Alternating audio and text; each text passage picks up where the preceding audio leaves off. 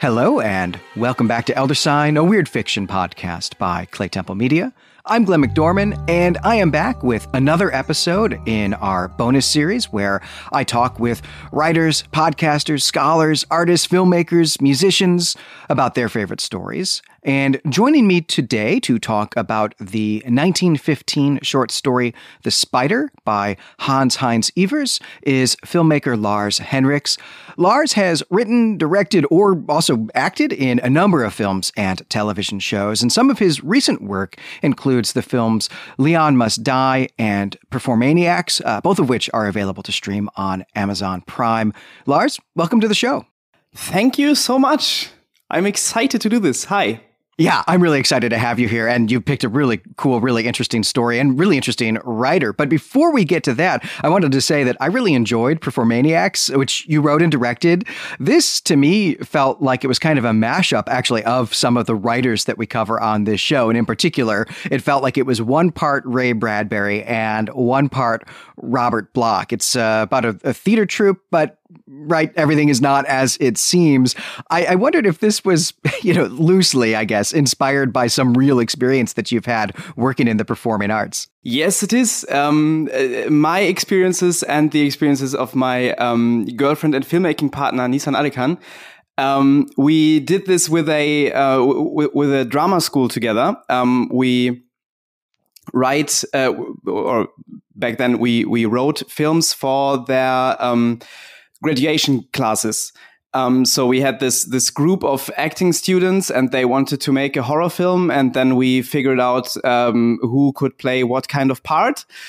And Nisan had worked in a troupe that put on these immersive theater shows, which are actually a big thing in Berlin still. And Nisan and I had visited one other of those shows.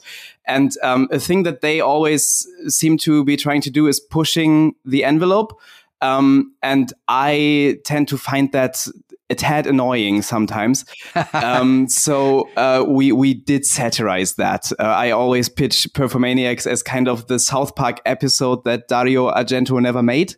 Well, I highly recommend it. I really, really enjoyed watching that. So I hope people will check that out. And, speaking of the theater scene and also just filmmaking in general, we're recording this while we're still in the COVID-19, restriction era. I mean, in year 2 of it at this point. But I imagine that you're thinking about what type of work or what type of film you want to do when you're able to get back to work on that. Do you have any ideas? Yeah, more than that, actually. We shot a feature film in December during lockdown, and of course in the safest way possible under lockdown restrictions, with basically no team. It was just the DOP, me and Nisan, who live in the flat where we shot the film, and then we had 3 actors. And so that way we were able to actually produce a whole feature. And it's I had been reading Ovid's Metamorphoses, and there is a pun that you can make, which the title of the movie is COVID Metamorphoses.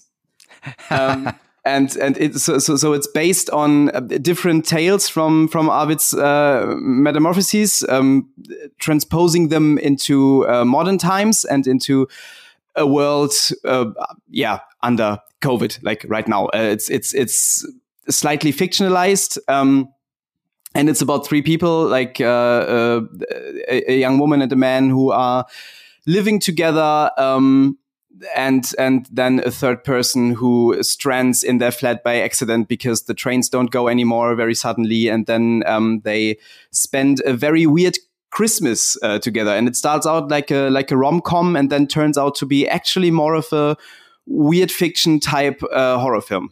Well, this sounds like it is made basically exactly for me. Ovid's Metamorphoses is one of my favorite books of all time. It's what I actually used to learn how to read Latin poetry in undergrad when I was in university, and I just absolutely adore it. But also, there's a long tradition of using that essentially short story collection, right? That's essentially a collection of fantasy short stories, basically, from the early Roman Empire. But there's a big tradition of actually adapting those stories for performing arts. I mean, this is like half of Shakespeare's career, turns them all into rom-coms, as well. But then also, like, this is a big part of Boccaccio's book, The Decameron, which is kind of the same exact thing, except set during the Black Death. But he also adapted some of Ovid's stories there. So that's very, very cool. Can I ask maybe like what are sort of one or two of the stories from the Metamorphoses that you borrowed?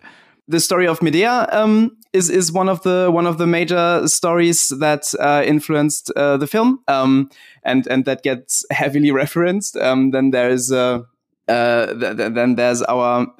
one hero who sort of turns from Orpheus into Narcissus at some point. So those three stories, I guess, are the ones that you will recognize the most. And then there's tons of details referencing all kinds of other stories. We're jumping pretty wildly all through the Metamorphoses. I was originally planning to do the film very differently. I was originally planning to have it set in a large building and have all these different flats, and in every flat I would have one of the stories play out. But that didn't work out because COVID, and because of new lockdown restrictions, and we couldn't have so many people involved. So I had to basically cram it all into one thing, and then we had these three major storylines and added all these little details. And I think that was actually great. I think a reality twisted the movie into something better than I had envisioned it to be. And is this something that you've been able to get available to people yet? By which I mean, where can I go watch this right away? Yeah, no, not yet. Okay. we are still finishing it up. I just finished the soundtrack. There are some visual effects still to be done.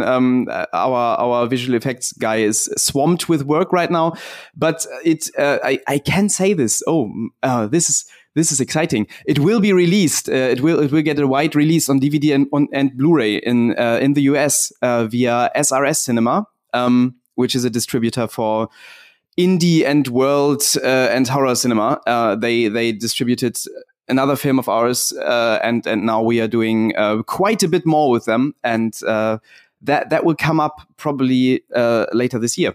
So watch out for it. Yeah, awesome. And we will let people know when that actually is out. So I hope you will let me know. I have self-interest in that I want to watch it, but also we would love to let people know. But let's move into talking about the story that you've picked out here today, which is The Spider by Heinz Ewers.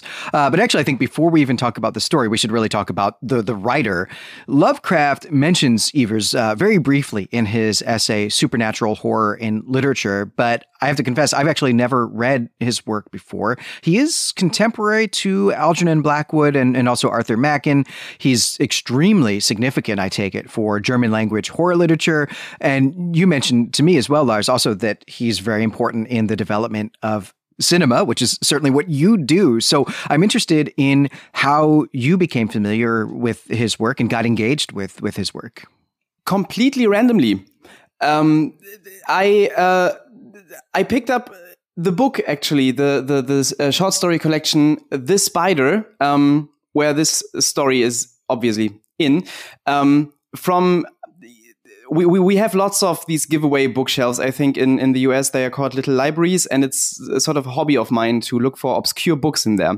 And I found this book, and it's by Heinz Ewers, and I looked him up. And that way I found out who he was, and I read all the stuff that he was involved in, and it blew my mind. I had never heard of him. He's a German author. He has had a major impact on the development of early German cinema, the expressionist movement, obviously, and then he was completely forgotten. Nobody knows who he is, and then I found out that Lovecraft had not only mentioned him, but ripped him off in a way in his last story, and that completely fascinated me. And then I found out that story that Lovecraft ripped off was The Spider. And that was just too much for me to just take in without wanting to do something with that. And that's why I reached out and asked if maybe you would be interested in talking about it, because that would motivate me to go and research the guy a bit more. So Heinz Ewers, completely forgotten. like many of the people who were involved in the early German silent cinema, since I had found this book, and I was very interested in that topic anyway. The expressionist era silent films, those are very fascinating to me personally. That's a whole filmmaking legacy that has been completely abandoned by Germany, and there have been many fascinating figures working in that area, and most of them have left the country once the Nazis took over. Heinz Ewers hasn't, because he was a terrible person. That just up front. Heinz Ewers, he was born in Düsseldorf, Germany in 1871. And he originally had studied to become a lawyer, but then he abandoned that to become a freelance writer. And he published a book called Fable Book, together with another writer, Theodor Etzel, and that was apparently very successful. And then he published more very successful horror short story collections. And in 1911, he published the book Alraune, which was a huge international success. It was translated into, I think, 28 different languages and sold millions of copies. And it was made into films over and over again. The next very interesting thing that Heinz Ewers did, and he was one of the first people to do this, was he, as a professional writer, started working in film. And that was in 1907. So film was very new.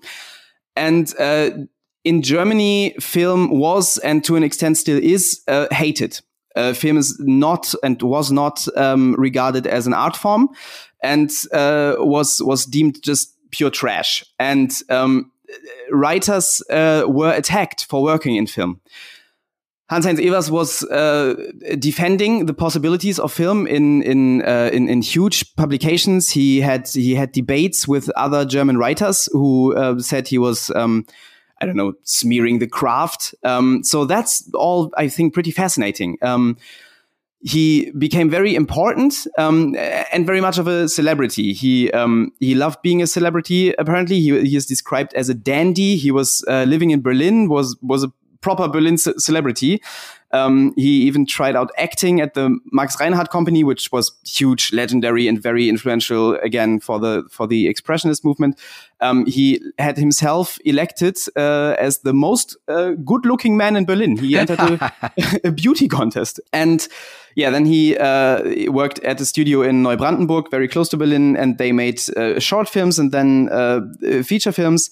His most important film was The Student of Prague. That's a tale very influenced by stories by E.T.A. Hoffmann. The Student of Prague is a foundational film for the whole horror genre. The whole thing about doppelgangers appears in there for possibly the first time. Not quite expressionist yet, because for expressionism to emerge, the First World War still had to happen, but it laid the foundations. And then he made more horror films like that. His film The Ice Bride got banned because apparently it was about necrophilia. Then many other films came, but none of them survived. I take it. That's a bit sad. And then during World War I, Ewers was living in the US and making German propaganda. And that was the time when he apparently became a nationalist. Like up until then, he was very aloof and this international cosmopolitical guy. But then he went to the US during World War I and became a German nationalist. He came back to the Weimar Republic after the war and wasn't that interesting anymore. He didn't really do anything worth talking about. His books were turned into films, notably Alraune and The Student of Prague were turned into films by Henrik Galeen, who is the screenwriter who wrote Nosferatu. So the Expressionists again. Then, this is interesting, Michael Curtiz, who made Casablanca, made an unauthorized version of Alraune when he was still directing in Hungary. Ewers sued against that, but lost because copyright apparently didn't really exist back then. And Ewers decided to go into making Nazi propaganda.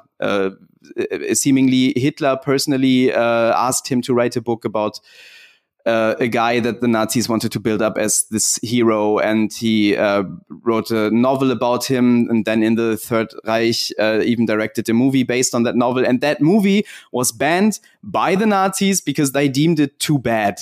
And because Ewers was known for like outrageous stuff, the Nazis didn't even like him. He joined them, and they just wanted him to go away. They banned his books, they forbade him to write, and he died in obscurity in 1943 in Berlin.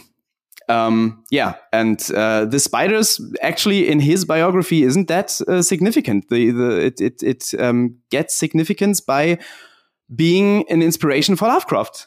So his work then for the Nazis in, I guess, even starting in the 1920s, but certainly in the 1930s, is this the reason that he's become largely forgotten despite having this really significant position within fin de siècle horror writing? I think it's not. It would be tempting to think so, but I think it's not. I think the reason is that the Nazis banned him. It's more a continuation of their cultural prejudices than anything else. Other writers who have worked for the Nazis, other filmmakers who have worked for the Nazis, other actors especially who have worked for the Nazis, Nazi film stars have been and are still revered to this day. There is like the most respected German novelist, or one of the most respected at least, Günter Grass. He was an SS officer. So Germany after the war never had a problem with artists endorsing the Nazis, working for the Nazis, all that kind of stuff.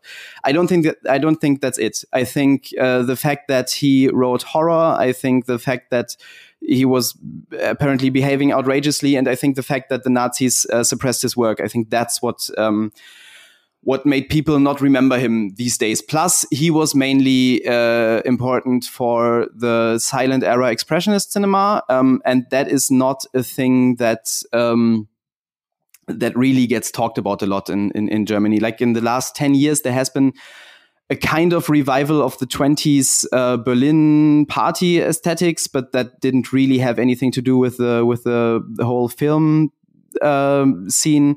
So there's not really any interest in Germany in the pre-war German culture. So I think that's why he got forgotten.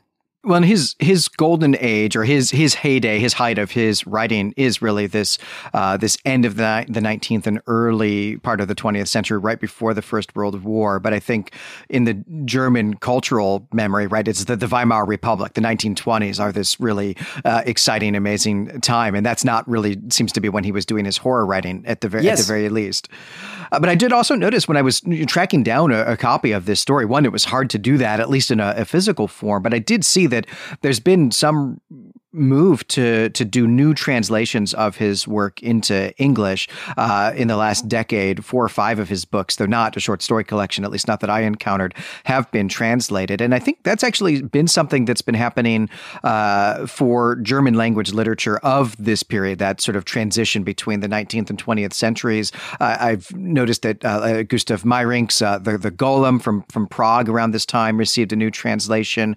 And of course, Kafka wrote during this time in Prague as well, but famously was totally unknown in his own day. And it's really only, been in sort of the late 20th century or mid and late 20th century that there was any kind of real interest in him. So there does seem to be some growing interest in Ewers actually in the last decade, at least in the Anglophone world. So yeah, maybe we'll see more of his work make it back into print and some studies as well, because certainly he's a really fascinating person. I would be really interested to try to understand what happened to him during the First World War that turned him from this kind of dandy figure into this political radical. Yeah, it's certainly a tragedy, I think. And yeah, I think he's worth reading. After reading The Spider and some more of his stories, I think I like his style. I do too. This story is very cool, and we should maybe turn our attention to it at this point. And just to say up front, the Lovecraft story that you were talking about is the Haunter in the Dark, which is one of my absolute favorites. But I will leave off making any connections here. That's something we can talk about when we get into the discussion. I'm going to start first, though, just by giving a little synopsis, hopefully a very short synopsis. We'll see if I'm capable of that. But this story is actually not a lot of plot. It's a lot more mood. So I should be able to be quick. And this is a story that does not actually take place in Germany. In fact, it takes place in Paris. That's some of the sort of cosmopolitan nature of Ewers during this period, I think. And it is around 1900 or so. You know, a specific date is never given. It may matter a little bit. I'll bring that up later. But at any rate, it is, you know, fin de siècle. It's this end of the 19th, beginning of the 20th century period. There is a small hotel. It's really more of a guest house, I guess, where every Friday for 3 weeks in a row, the occupant of one of the rooms had hanged himself. Also, they all had a spider on or in their dead bodies. That's the name of the story, of course, right, is the spider. But the detail about the spider is not going to come back until the very end here. And our story is about Richard Brachmont, is a medical student.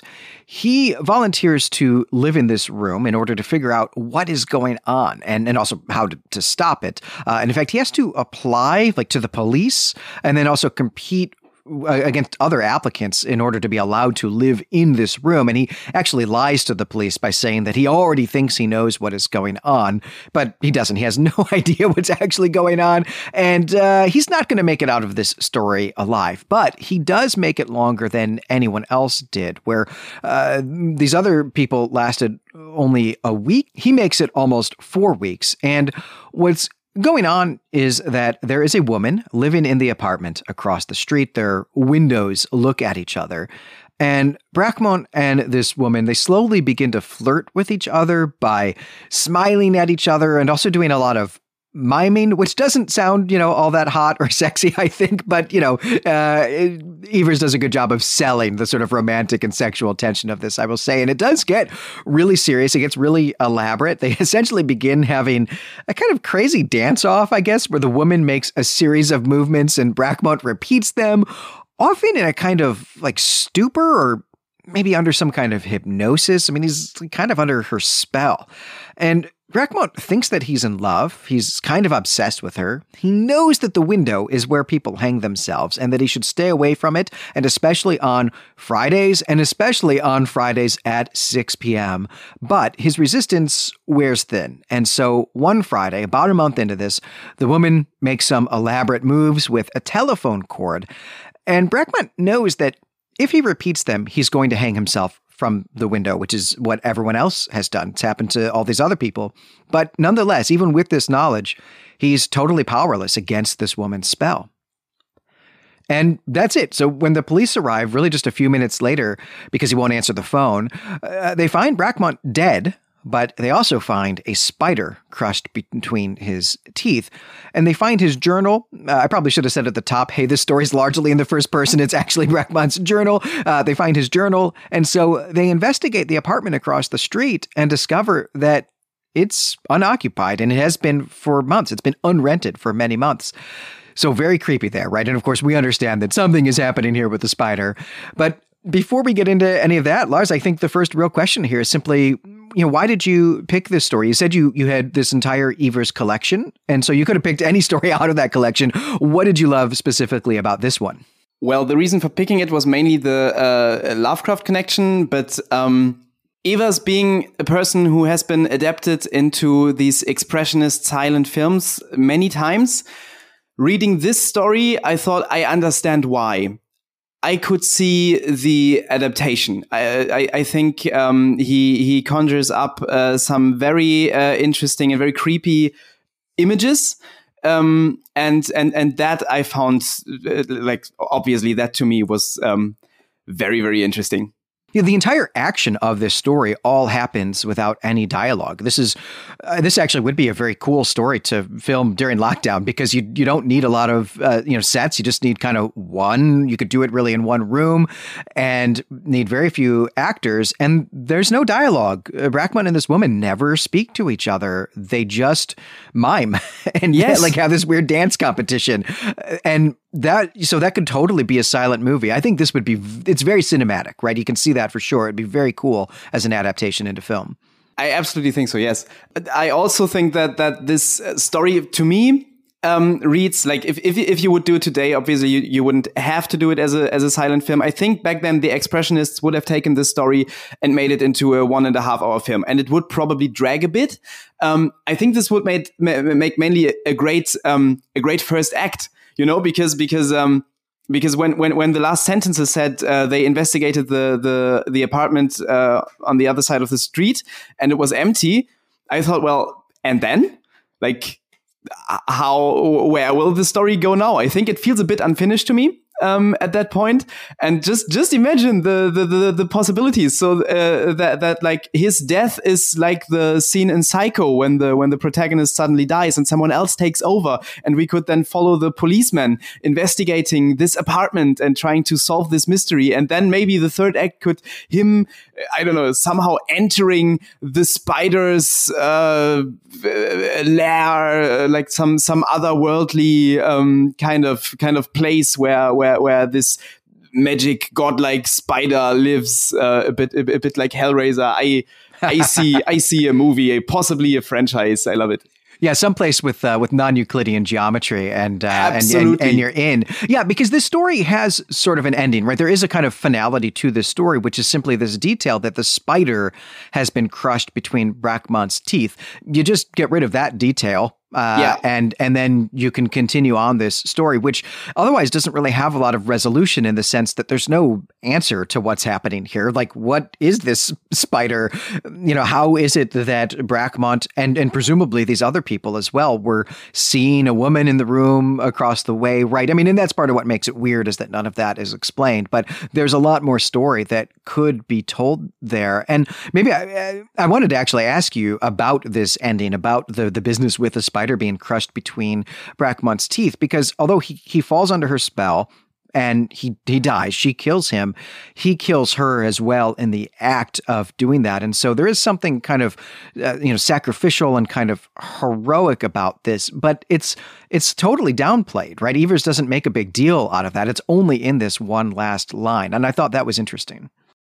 Yes, also the fact that everyone else dies within a few days and he doesn't. And I don't really like, I picked up on that and I like that, but I didn't really see Ewers telling us why, like what made him different, what made him stronger. Apparently, right? He seemed to be more of a challenge for the spider than the other guys were. Why is that so? The other guys didn't even write anything down. He mentions that specifically, that nobody left any notes, and he leaves this whole journal. What makes him stand out? I saw that he did stand out, but I didn't really see why. Yeah, because there's another character who dies. It's the one who immediately precedes Brackmont, who is also there trying to figure out what's going on. He's actually, I think, a member of the Paris police, the gendarme. Yes. And so he's gone into this knowing his job is to find out. We're told that, before we actually get into Brackmont's journals, we're told that he has reported back to the detective who's in charge of this investigation that he thinks he's figured it out and he'll report back later. So presumably he's having this same type of experience with the Spider Woman across the street, but even going in with the knowledge and the intention of figuring out what's going on, he does not survive any longer than anyone who preceded him, whereas Brackmont survives almost 4 times as long as everybody else. But we're not told that there's anything special or unique about him, though I think you may have hit on it, Lars, which is that do you think it's the act of writing? Do you think it's because he's writing down his experiences that he's able to hold out longer? Maybe that. I think his responses to the policeman are very similar to what Ewers tells us his predecessor said. He always says, I might have an idea, but I don't want to say yet. But yeah, he writes it down. So maybe it's something about that, because he's more consciously aware of what is happening, even though he doesn't understand. His descriptions of the woman also are very scary and very evocative of very creepy images. And he also writes, I think I might be in love with her, but she scares me. I feel fear. But maybe also because she makes him she makes him cut the telephone cord before he finally kills himself. I think all the other Fridays at 6 o'clock, the policeman calls him. So maybe that's what saved him. Yeah, that's true, actually, right? He does have this help with resisting on Fridays at 6 p.m. And this whole business actually with, Fridays and Fridays at 6 p.m., like, why is that when she kills? At first, it sort of seemed like it was a kind of length of time, right? That everybody was going through the same length of time, but that's clearly not the case for the, protagonist of the story. So it's really about this time, Fridays at 6 p.m., why that? But then also even a sort of bigger picture, thinking about time, it occurred to me that this story is taking place for 3 weeks during Lent, and that Friday at 6 p.m., it's March 27th, that this might actually have been Good Friday. This might actually have been Easter weekend that he died, and that this holding out for a long time, that somehow this is related to Easter in some way. It maybe kind of depends on what year it is, but I will say that in 1910, Easter was March 27th, and Good Friday was March 25th. And actually, sorry, March 25th is actually when he dies here. I said the 27th, but that's not right. It's the 27th would have been Easter in 1910, which maybe is actually when Ewers wrote this story. 1915 is the publication date for the short story collection that I've got anyway. But yeah, I wondered, I can't make any sense of any kind of connection this might have to Easter or, why Fridays at 6 p.m. Do you have any thoughts about what's happening there, like the symbolic nature of this? No, I don't. But I think my lack of thoughts might be intentional by the writer, because in the beginning of the whole story, and this is something that I really love about it, because in the beginning of the story, he's I think a medical student who moves into that room. Writes about how he got the gig of living in the room. Like the arrangement is that he can live there for free and get food as long as he doesn't die. So he thinks he got a pretty sweet deal there.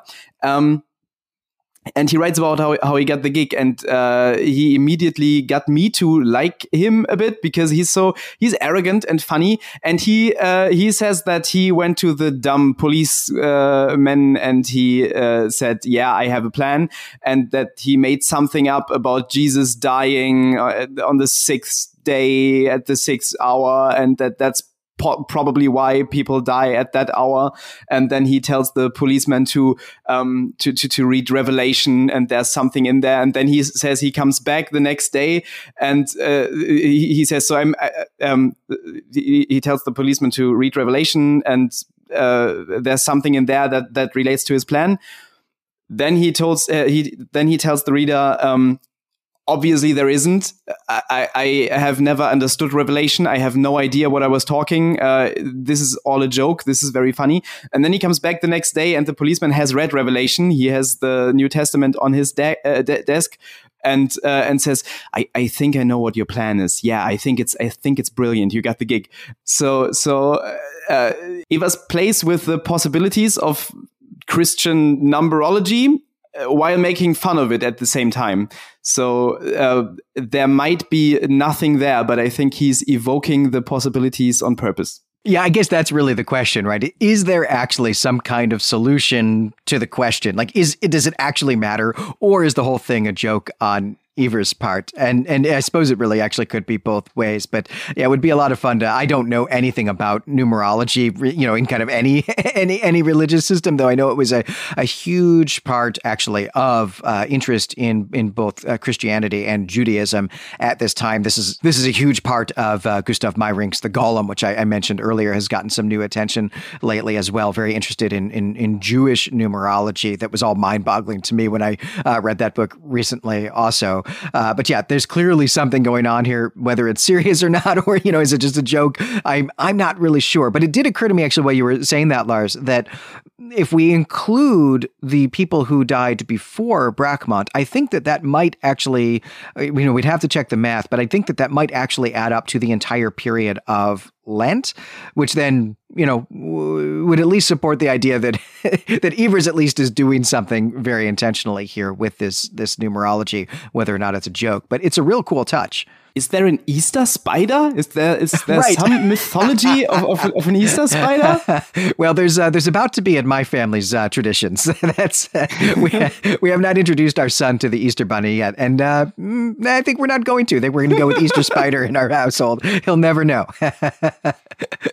Well, we should also talk a little bit about this connection with Lovecraft, with the Haunter in the Dark, which is a story I really love, though I've probably not actually read myself in about 6 or 7 years. The last time I did was actually out loud at a campfire, which, that's how horror stories are meant to be read. So that's real exciting, real cool thing. But The Haunter in the Dark is, it has some real similarities, obviously, that it's one person, investigating kind of an empty room in a building where weird stuff has happened. He's keeping a diary about it, and then doesn't make it out. And we're just reading the journal entry after horrible things have happened.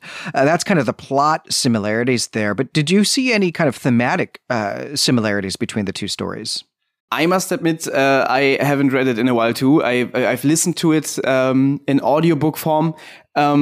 I think last year or the year before that. So I don't have any details ready, but I thought when I was reading The Spider, I thought back on The Haunter in the Dark, and I think there's the guy is also fascinated with something that he can see from his window. Right, he can see the steeple of this church on Federal Hill from his window. Which is so funny to me. Like in The Spider, he is fascinated by a woman, and in Lovecraft, the character is fascinated by architecture. Well, that tells us everything we ever needed to know about Lovecraft, I think. Yes, exactly. So I think that might be the main thing, right? Yeah, I could see Lovecraft actually reading this story and just finding it totally unbelievable because no one would ever become this obsessed with sex. Yeah, right. They would die. But, architecture, obviously, that's the real siren call that anyone could succumb to. He just went in and improved the story. Right. Absolutely. Yeah, it would be fun to do these kind of side by side. So maybe I'll see if Brandon and I can squeeze in The Haunter in the Dark sometime this year and take a look at that while this story is still fresh in my mind as well.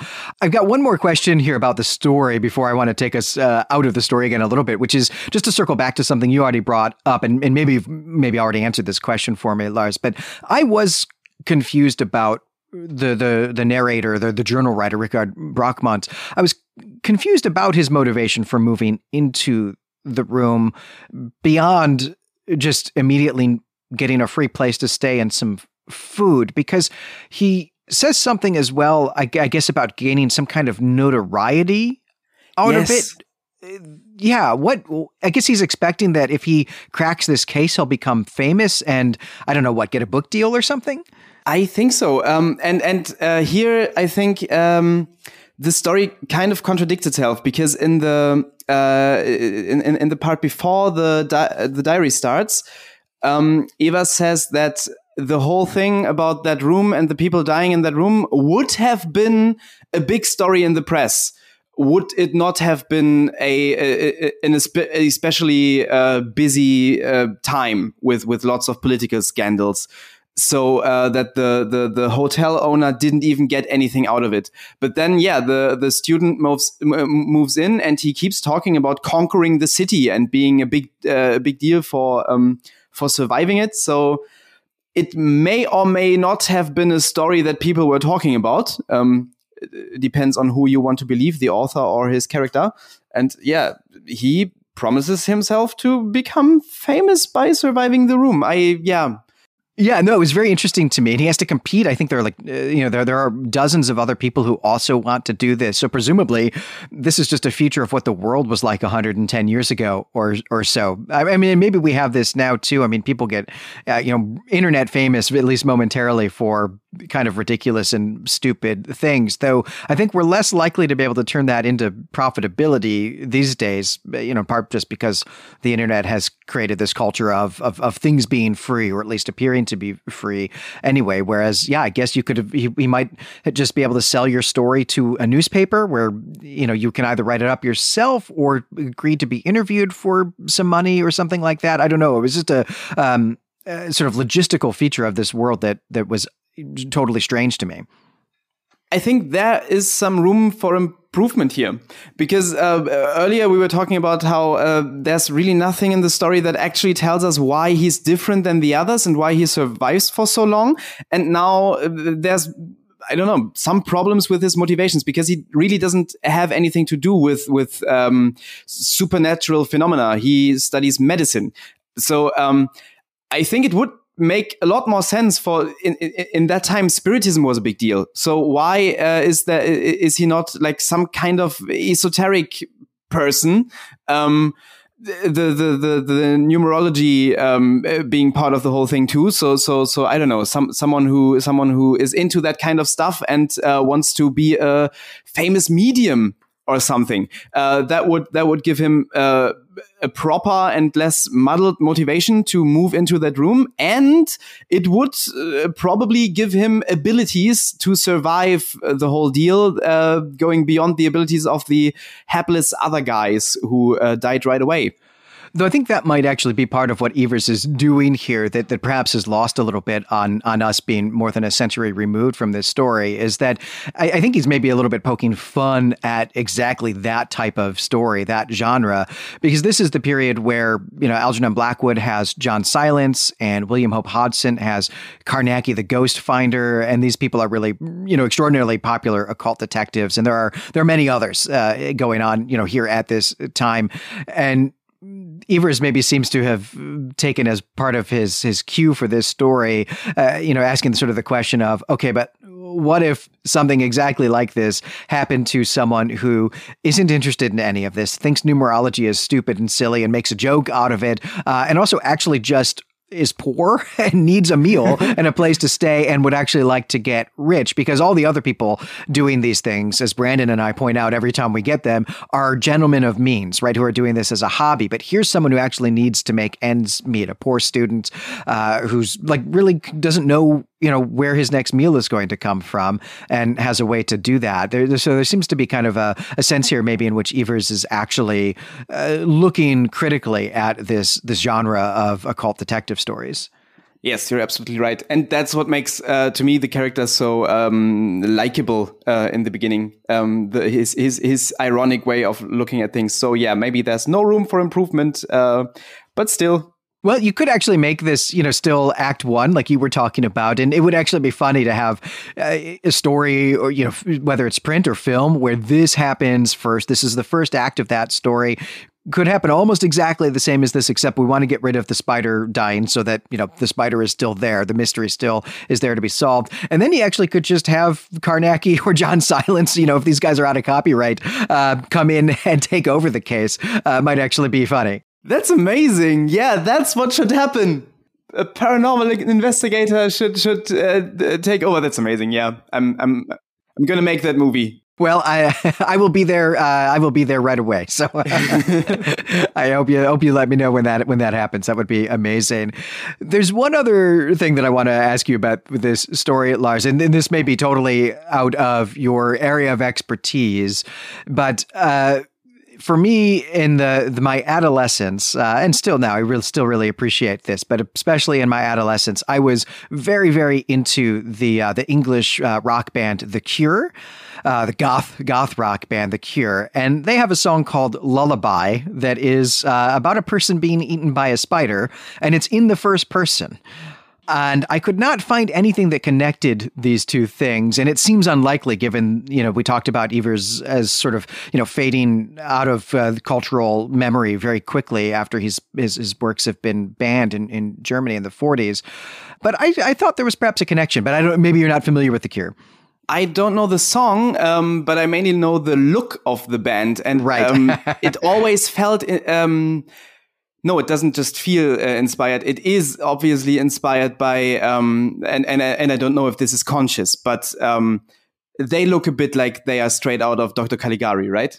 Oh, absolutely. Yes. And I do believe that is totally conscious. Yeah. This only occurred to me about, I don't know, 20 minutes before we got on the mic. I should have sent you the video to this so you could have checked it out. But we'll leave this in because I think that other listeners, perhaps better versed in the history of goth rock, will be able to chime in on the forum and let us know if there is any explicit connection. Though this story was sensational, right? This was one of his most popular stories. And so it's totally possible that the idea of someone being eaten by a spider as a kind of horror story has been, filtered through, I don't know, maybe Scooby-Doo did something with this, right? Like that it's been filtered through other bits of the pop culture that someone could have this idea or be familiar with this type of story without actually having any idea that Ewers ever even existed. Yeah, maybe. And like the short story collection I was reading, I mean, it's a German publication, but it was published in the 70s. And I'm looking at the music video right now, and he's lying in bed, staring out of a window. And then there's a clock that is significant. They show the clock all the time, and he's looking at his window, and there's a spider in his window. So it's actually eerily evocative of the story, right? Yeah, I think so. Exactly. But I can't believe that anyone had this, though maybe they did. I mean, the Cure's a band that got started in the 70s. I think this album, this is Disintegration, which is, 1986 or so. I'm not entirely sure. Someone will correct me, but yeah, it's possible that there was a bit of resurgence here that, I don't know, perhaps, they were on tour and found a copy of this book as well. Perhaps the copy you have in someone else's little library, and they read it and then left it for you to find. I think that's it. That you just solved it. That's what happened. That's also a weird fiction story that I would read. So you've got lots of ideas to go run with here, and I hope you'll turn all of them into movies. Will do. I mean, it's we're still on lockdown, so nothing else to do, right? Right. Yeah. No. Exactly. I mean, it's kind of what this bonus podcast series has grown out of as well.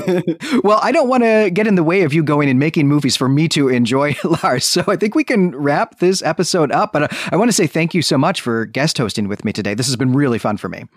Yeah, thank you so much. I have had a lot of fun reading this, researching this, and doing this with you. Thank you. That's the German in me. English is a second language for me. I apologize to everyone. But thanks so much.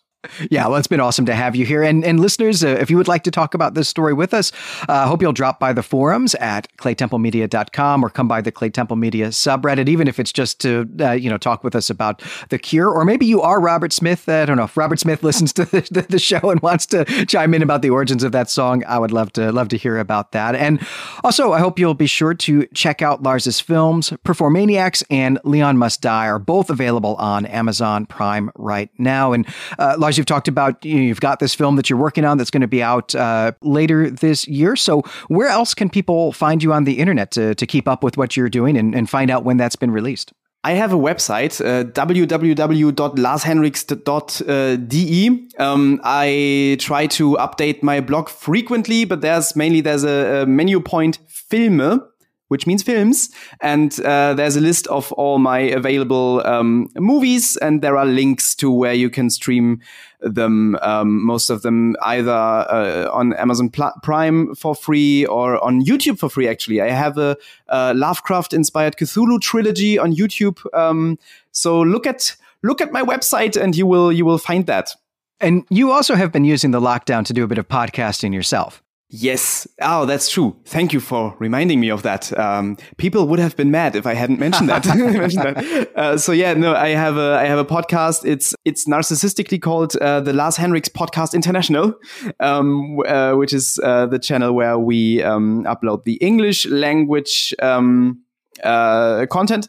And there we have a series going on right now called Mysterium Pictorum. There's another weird fiction story, how that got into being. I once found in a very weird location a USB stick containing lots and lots of weird films. It's a very strange collection of obscure movies. It's art house stuff, mostly classics too, but then there's trash films in there, or just I don't know, random stuff. And we watch one of them each week, and then we talk about them. Me, Nisan, who's making all my films with me, and then a friend from Turkey, Yarın.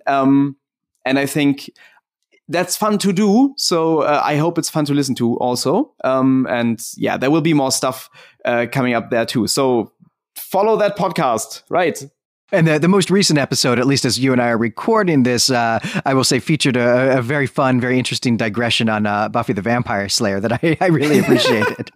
Thank you so much. Yeah, we do that a lot. We compare stuff to other stuff, and then we go into tangents. So, but we try to be informative too. We try to have some info on the films and the filmmakers and the background and all of that. We don't always succeed, but sometimes we have guests who are very knowledgeable. Well, I really enjoy the podcast, so I hope people will check that out, as well as your movies and also check out your blog to stay up to date. But I think we'll close this one out. So I'll say that Brandon and I will be back on July 27th with the classic and also truly awesome Robert E. Howard story, The Black Stone. Until then, we greet you and say farewell.